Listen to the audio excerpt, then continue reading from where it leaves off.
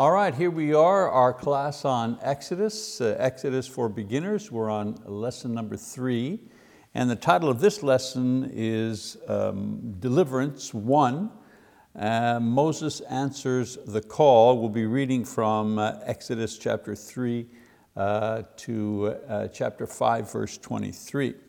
So a little review here. In our previous lesson, we read about the plight of the oppressed Israelites in Egypt, and Moses, a Jewish baby, cast away in the river, but rescued and eventually taken into the royal court by an Egyptian princess.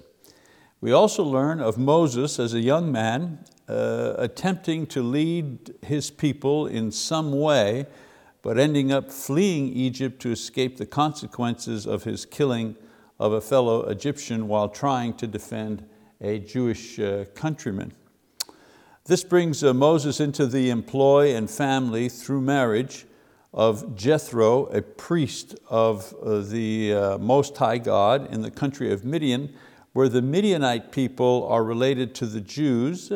Since I mentioned this last time, their heritage, like Moses, also begins with Abraham, but it runs down through Keturah, who was Abraham's wife after Sarah, his first wife, died. So Moses' life is firmly uneventful for 40 years as he tends sheep and raises a family in the safety and the obscurity of Midian. All of this, of course, changes as one day the Lord calls to him amidst the miraculous scene of a bush that was burning with fire, but not destroying the bush itself, a sign of God's eternal presence among temporal mankind. From this burning bush, God relates the suffering and pleas for deliverance from Moses' people, the Israelites who are in Egypt, and He calls upon Moses to lead them to their promised land. So the next part we will pick up on in this lesson today is the reply. So Moses is called upon to be the deliverer. And despite the miracle before his eyes and his previous attempt to free his people, Moses is reluctant to believe that God is calling on him to lead his people. I mean, he believes that what he's seeing is a miracle. He believes that God is calling him to something, but he's reluctant. His response is, "Surely not me, Lord. Send somebody else. Send somebody who's qualified. Send somebody who's gifted. Send someone who's suitable."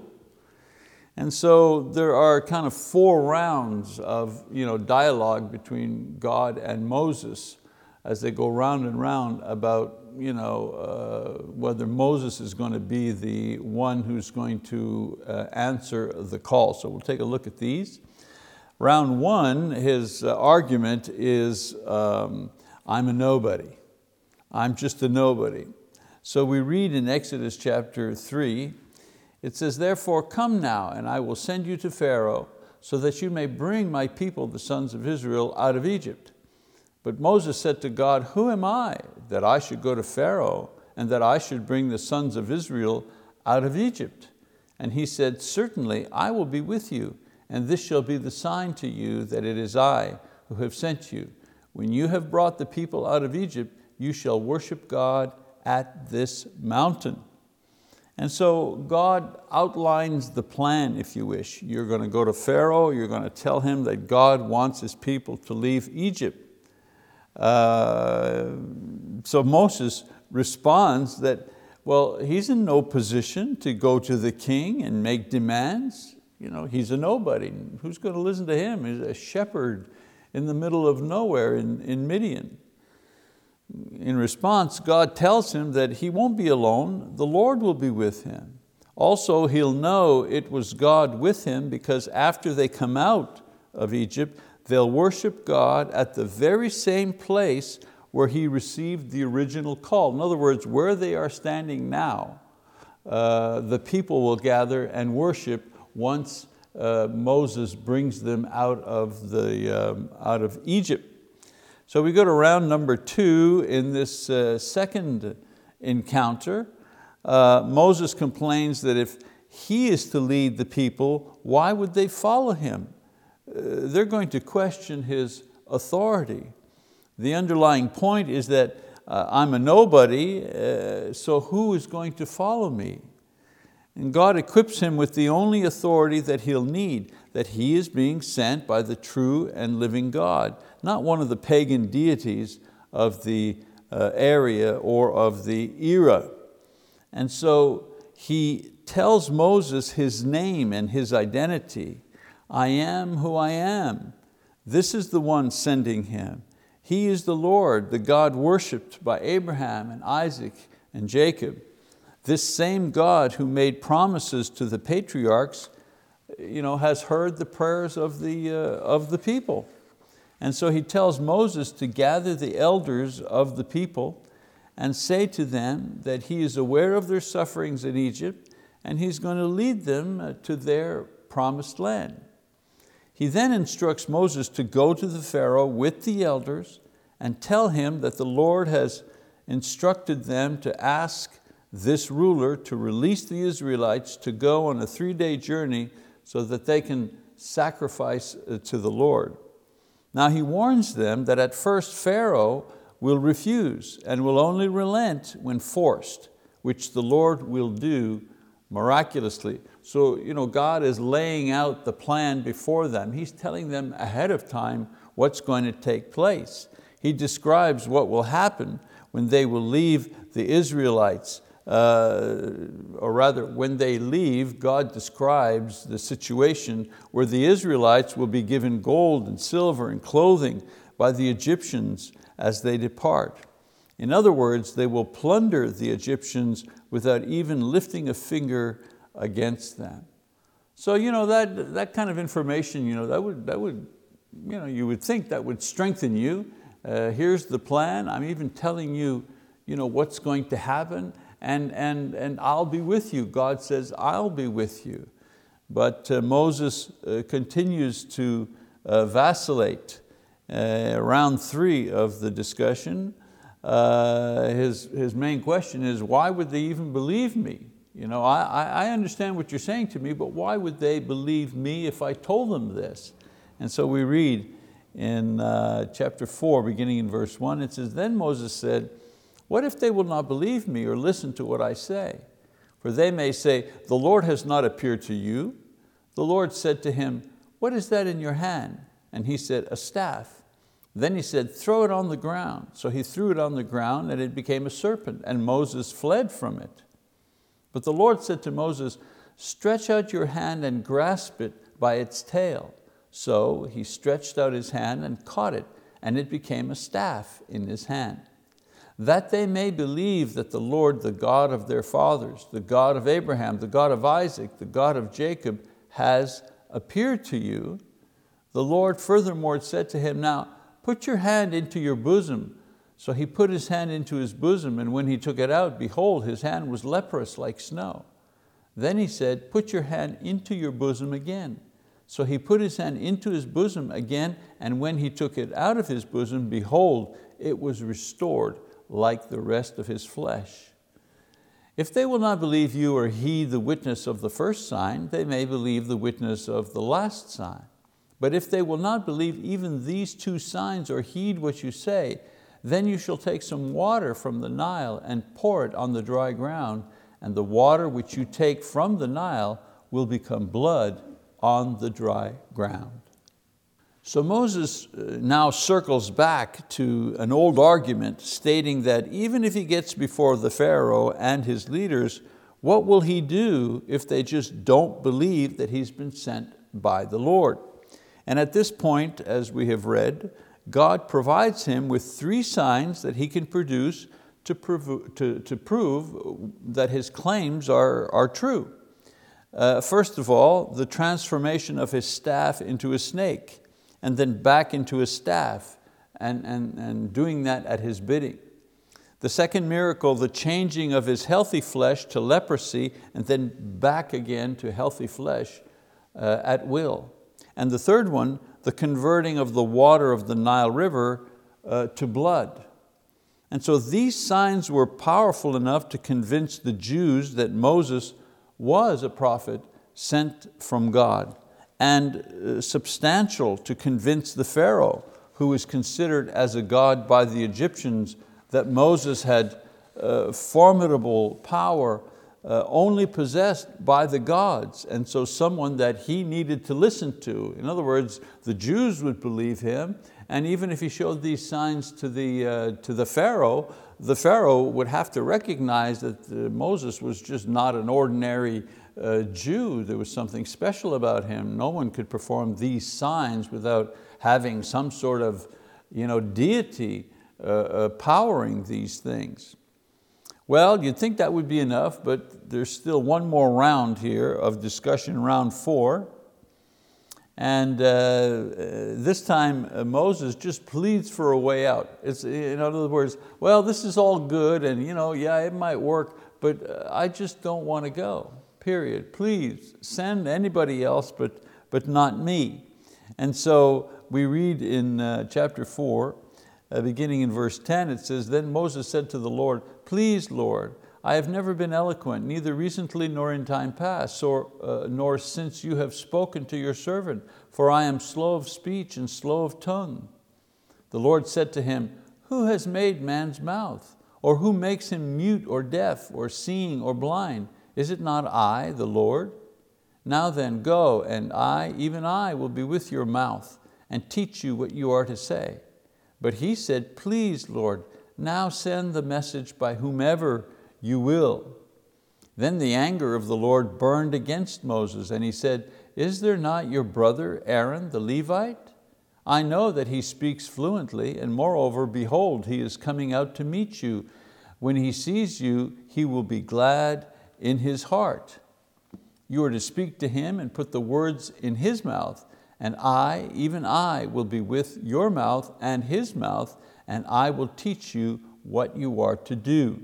Moreover, he shall speak for you to the people, and he will be as a mouth for you, and you will be as God to him. You shall take in your hand this staff with which you shall perform the signs.'" So as I said, this time Moses tries to excuse and plead his way out of this mission. Now, the first time he does it, he pleads lack of eloquent speech. The idea being he didn't have the skill to speak to men of high position, even though he had been brought up and educated at the royal court as the son of an Egyptian princess. So he understood about royalty and court life and the do's and the don'ts. He had been raised in that, and yet he declines the offer to be God's spokesman. He emphasizes that he's always had problems of one kind or another as far as speech is concerned. So the Lord responds that He is the one that controls the speech of all men, and it'll be Him speaking through Moses and not Moses himself. God is saying to him, look, I'm going to talk for you. I'm God. I've invented speech. So you don't have to worry that you're not a good speaker. And so Moses makes another effort, the second round, if you wish, sees Moses out of excuses, simply pleading with God to send somebody else. In other words, anybody but me, anyone but me. And so God's answer is to fortify Moses with human help in the person of his older brother, Aaron. The Lord assures Moses that Aaron will gladly follow him, that God will speak to Moses and Moses will relay to Aaron, and Aaron will speak Moses' words to the people. And aside from one occasion later on, Aaron will submit to Moses and his instructions as if these were coming from God. And Moses would be like a prophet in the eyes of Aaron. So there are no more objections from Moses, and as he prepares to go, God reminds him to bring his shepherd's staff with which he will perform miracles before Pharaoh and the Israelites. And so at this point, Moses prepares his departure, chapter 4, verses 18 to 23. At this point, he prepares his family. He receives a blessing and assurances from his father-in-law, Jethro, that it is safe to return. And he makes his way back to Egypt, providing a donkey. It says in the text that he provides a donkey, suggests transportation for his wife and perhaps his youngest son, perhaps a small child, for the long journey ahead. Along the way, God speaks again to Moses and lays out in a brief summary the details of what will happen when he faces Pharaoh. You know, Moses knows in advance what's going to happen. God prepares him for that. First, he says Moses will perform miracles, and God will harden Pharaoh's heart in refusing to release the people. And we'll discuss that idea a little bit later on, the meaning of that. The hardening of Pharaoh's heart. Moses will warn Pharaoh, but in the end, only the killing of every firstborn child and animal in Egypt will move the Pharaoh into releasing the people. So way ahead of time, Moses knows what the script is going to be. He knows what the script is going to be. He knows the end. God tells him, you'll eventually be released, but not until that 10th plague takes place. So now we arrive at an unusual verse, hard to understand, in Exodus 4 verse 24, that has to do with the term the bridegroom of blood. So in verse 24 it says, "Now it came about at the lodging place on the way that the Lord met him and sought to put him to death." And so this is an obscure passage that does not seem to fit the larger narrative. It seems like it's just thrown in there, but not related to anything else. And it uses the unusual expression, a bridegroom of blood. We'll read that in verse 25 and 26. So let's break it down. To try to understand this passage. It really, as I was preparing this lesson, it really appealed to me, the idea that I've read this many times but not quite understand it, and I think a lot of others don't understand it either. So we're going to spend a little time trying to decipher the exact meaning of this and how it fits in to the narrative so far. So there's only 3 people mentioned in this verse here, in these 3 verses, 24 to 26. First of all, the Lord, the angel of the Lord, which is the Lord, when I said the Lord that appears as an angel in the Old Testament. The next character is Zipporah, who is Moses' Midianite wife. She's the mother of his 2 sons. She's the daughter of Jethro, the priest of the Most High God. And then there's Moses' son. He has 2. One is Gershom, he's the older, and Eleazar is the youngest. We read about him in Exodus chapter 18. Now, probably his youngest son, since Moses was circumcised and had probably circumcised his firstborn son, but for some reason had not yet done so for the younger child. So Moses has gathered his family, he's begun the journey back to Egypt to mobilize his people, to gather the elders, and to make his request to Pharaoh in order to release the Israelites. In other words, he's on the mission. He's on the mission. But while they're at a lodging, because it says now it came about at the lodging place. So while they're at a lodging place en route, the Lord appears to Zipporah, the wife, and the child, the younger child, who is uncircumcised, because the him there, it says that the Lord met him. That doesn't refer to Moses, that refers to the son.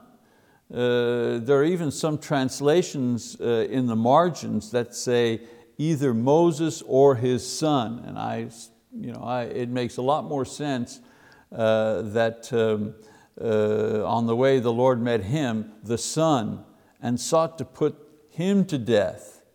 Now why would that be? Well, God had said that all males had to be circumcised or they were cut off from the people. In Genesis 17 it says, but an uncircumcised male shall be cut off from his people. And so the judgment was literally falling on Moses' younger child, the man sent by God to liberate the Jewish people. His own son was outside of the covenant and about to be killed, as opposed to being discovered later on and compromising his father's leadership. Can you imagine? They find out later on that Moses, the leader, the great leader, never bothered to circumcise his younger son. So the situation is similar, if you wish, to David's illegitimate son with Bathsheba, the one that was conceived in adultery. That child was taken, right? He died. Lest he become the heir to David's throne and compromise its legitimacy and its spiritual nature. You couldn't have the son of an adulterous relationship inherit the throne, the spiritual center of Judaism. So we read in verse 25 and 26, it says, "Then Zipporah took a flint and cut off her son's foreskin and threw it at Moses' feet. And she said, 'You are indeed a bridegroom of blood to me.' So he let him alone. At that time she said, 'You are a bridegroom of blood because of the circumcision.'" So we see Zipporah circumcises the child, and she touches the child's feet with the foreskin. Not Moses, who has not been mentioned in all of this passage. Again, there's some passages, there's a debate as to how exactly they should be translated, and this is one of them. The touching of the child's feet could be the completion of the ritual as the Midianites practiced it, signifying that the entire body has been sanctified and thus saved from destruction. Here's a helpful reconstruction of the scene provided by Garrett's commentary. Mentioned to you earlier on that I used several commentaries to dig up some information. So I'm just going to read word per word this particular section in the commentary. It says, "We might therefore suggest the following reconstruction of the story behind this text. Moses and Zipporah set out for Egypt. Along the way, their son suddenly became deathly ill. Zipporah recognized that the boy needed to be circumcised, and she did the act with a flint knife. Flint can be more finely sharpened than can bronze, and is therefore better for performing surgery. After the removal of the foreskin, she ritually touched the boy's feet or genitals with her hand or the flint while saying, 'You are hatan damim to me.' In other words, a member of my community by virtue of the blood of circumcision. These formulaic words concluded the circumcision ceremony. The act formalized the inclusion of the boy in the community. After that, the boy recovered. Zipporah had turned aside the wrath of God." And so this is a much clearer explanation of that particular obscure passage. Moses, in the rush to organize and get going and so on and so forth, neglects to circumcise his youngest son. His youngest son is threatened with death, and Zipporah, a believer in the God of the Jews, the mighty God, she has to be a believer. There's no argument from her as far as the trip and going and so on and so forth, but we see her faith. She recognizes immediately what is taking place. She circumcises the child, she does the ritual, and the child is safe. And they just move on. There's no commentary on it, they just kind of move on. realizing that whoever is reading that probably understands. So we continue with the deliverance, and the next part of that deliverance, Moses is ready to go, ready to face the Pharaoh, and he will experience an initial failure. So let's continue reading, this time from verse 27. It says, "Now the Lord said to Aaron, go to meet Moses in the wilderness. So he went and met him at the mountain of God and kissed him. Moses told Aaron all the words of the Lord with which he had sent him, and all the signs that he had commanded him to do. Then Moses and Aaron went and assembled all the elders of the sons of Israel. And Aaron spoke all the words which the Lord had spoken to Moses. He then performed the signs in the sight of the people. So the people believed, and when they heard that the Lord was concerned about the sons of Israel, and that he had seen their affliction, then they bowed low and worshiped." So I want you to note that Aaron is called by God also. No details are given. However, he enthusiastically greets his brother and takes in, without doubt or hesitation, all that Moses shares with him. And note that Aaron, he takes on his role immediately, in that he does both the speaking to the Jewish leaders and he performs the signs, both of which were first given to Moses by God. And so this initial meeting resulted in the faith of people in the persons of Moses and Aaron, and the message that they proclaimed, and that was freedom from Egyptian slavery. The witness of their faith was the humble, in other words, the bowing down, the humble worship they offered God based on the message they had received from the two brothers. And so we go from this scene to now the first meeting with the Pharaoh in chapter 5. Moses and Aaron have momentum.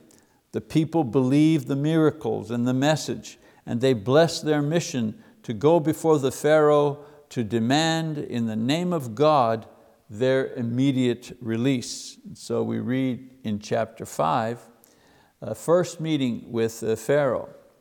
"And afterward Moses and Aaron came and said to Pharaoh, 'Thus says the Lord, the God of Israel, let my people go that they may celebrate a feast to me in the wilderness.'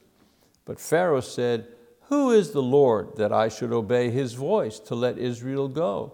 I do not know the Lord, and besides, I will not let Israel go.' Then they said, 'The God of the Hebrews has met with us. Please, let us go a 3 days' journey into the wilderness, that we may sacrifice to the Lord our God. Otherwise, He will fall upon us with pestilence or with the sword.' But the king of Egypt said to them, 'Moses and Aaron, why do you draw the people away from their work? Get back to your labors.' Again Pharaoh said, 'Look, the people of the land are now many, and you would have them cease from their labors.'" So one thing we need to know about the Pharaoh is that he too considered himself to be a god, as well as the so-called God of these Jewish slaves, who now had the temerity to challenge not only his exalted position as the leader and king of mighty Egypt, they also suggested that their God might be a greater divine force than himself. And his response is, well, we'll see about that. Nobody's ever challenged him on that level. And so Moses asks for only 3 days to organize a corporate worship of the Jewish people. And this was actually, it was a fairly reasonable request.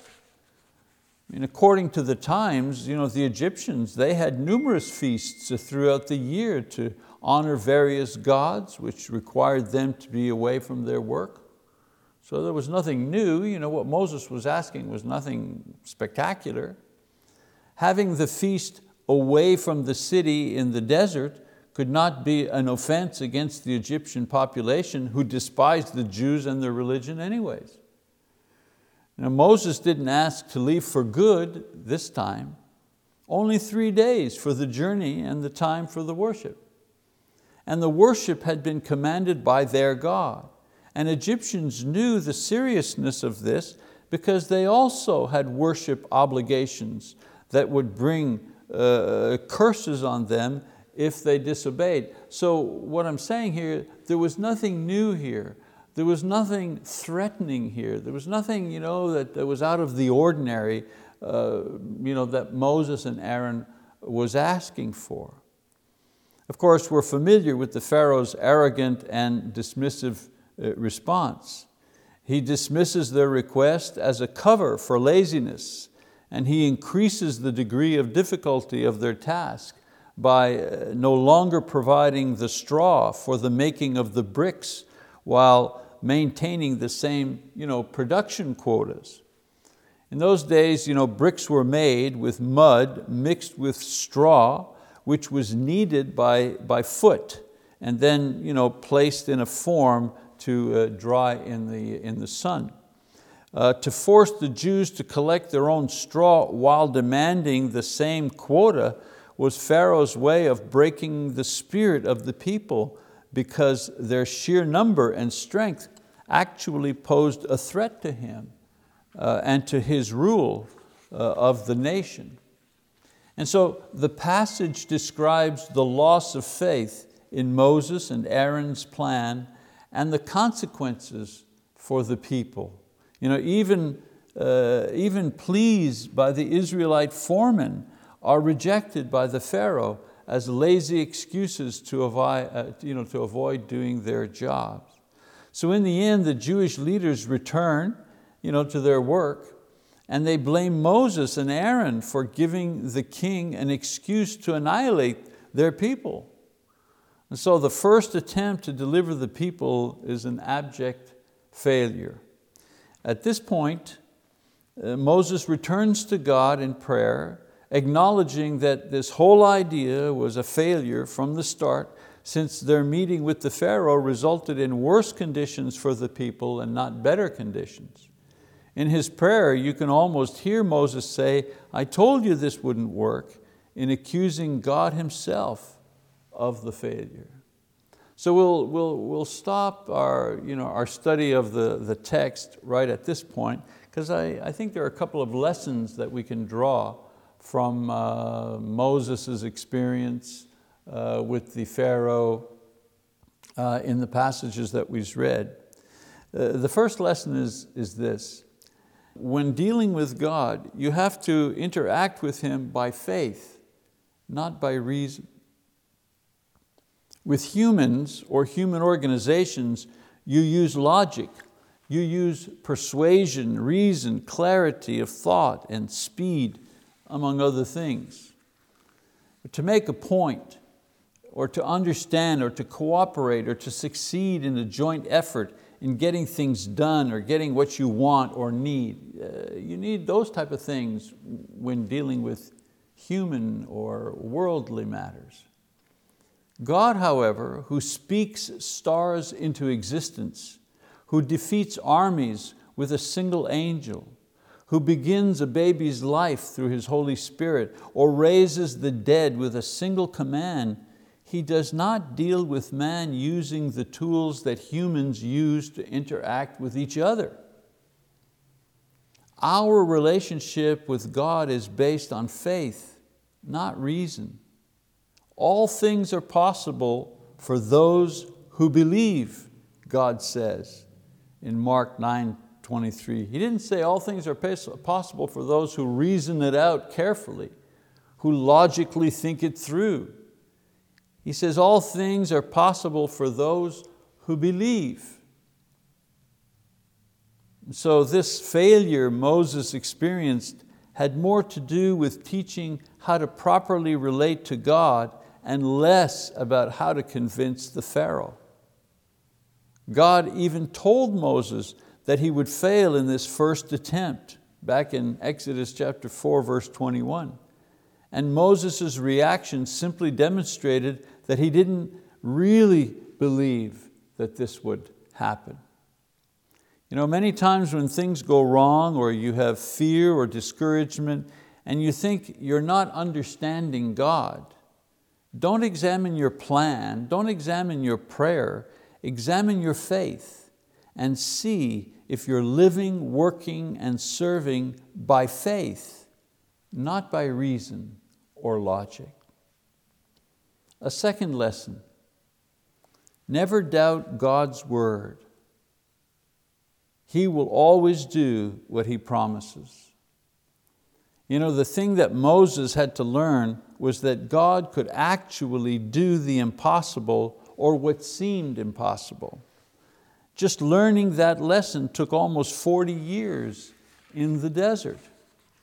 We read in the New Testament in 1 Corinthians 10:11, Paul says, now these things happened to them meaning the people in the Old Testament, Moses, Aaron, Isaac, all those people in the Old Testament. These things happened to them as an example, and they were written for our instruction, upon whom the ends of the ages have come. Paul explains to the church that the past events are recorded so we will have concrete examples of how God operates. And one key lesson taught over and over and over again is that God's word is sure. For example, if He says there is a heaven, there is a heaven. If He says sins are forgiven, then they are completely forgiven. If He warns of punishment, be careful, because there will be a punishment. Like Moses, much of our Christian lives are spent learning to believe and trust that God says He will do for you personally, He will do it. Whatever He says He will do for you, He will do it. You can't experience the peace that surpasses understanding that Paul talks about in Philippians chapter 4, verse 7, unless you understand that it only comes when we begin taking God at His word and not before. And then lesson number 3, if God sends, He provides. This point is especially important to understand if you're involved in serving the Lord in ministry in some way. If you feel called to ministry in the church, any type of call, a call to preach or teach or serve, or to serve in the area of worship or benevolence or leadership, whatever, know this for sure. If God gives you a task, you can be sure that He will provide what you need to finish that task and to finish it to His glory. Sometimes He provides in unusual ways, or ways that you're not used to, or He provides just on time. But if He calls and if He sends you, He will also provide for you. And then it's always 3, right? But I'm cheating this morning. I give you 4 lessons. The 4th lesson is, it won't be easy. Just because you believe and you're faithful and you're sincerely doing your best to serve the Lord, there will always be trouble, injustice, mistakes, disagreements. Moses was well equipped with Aaron as his spokesman, miracles ready at hand. The Jewish leaders were behind him, and look what happened. The Pharaoh wasn't impressed. He literally threw him out of the palace and unjustly punished the people and blamed Moses for their troubles. It happens to us, doesn't it? You try to organize something for the congregation with lots of personal time, lots of effort, and nobody shows up. You volunteer to help a family in need and find out that you've been accused of not minding your own business. You're always ready to serve, to help, to visit, to give, and then your mother dies and no one calls and no one sends a card and no one visits from those that you've visited in the past. You get to the point where you say, why should I even try? Why do I even bother? At those critical moments when Satan has managed to make your service to God seem worthless or thankless or unnoticed and unappreciated, remember this Christian truism. God never said that it would be easy, but He did promise that it would be worth it. We read in John chapter 14, verses 2-4, "In my Father's house there are many dwelling places. If it were not so, I would have told you, for I go to prepare a place for you. If I go and prepare a place for you, I will come again and receive you to myself, that where I am, there you may be also, and you know the way where I am going." John 14, 2-4. That passage, brothers and sisters, is a promise. Every line is a promise. We need to read it as a personal promise for the Lord Himself, and let His promise energize our faith, motivate our service, and comfort us when we grieve or when we're saddened or disappointed because of failure. Not only our failure, but sometimes the failure of those that we have trusted in or we have helped. All right, well, that's our lesson for this time. Next time, come on back. Of course, we'll continue with the book of Exodus, lesson number 4. I continue to remind you, if you haven't already, to get yourself a workbook. There's still 10 more lessons to go. They'll be very helpful for you.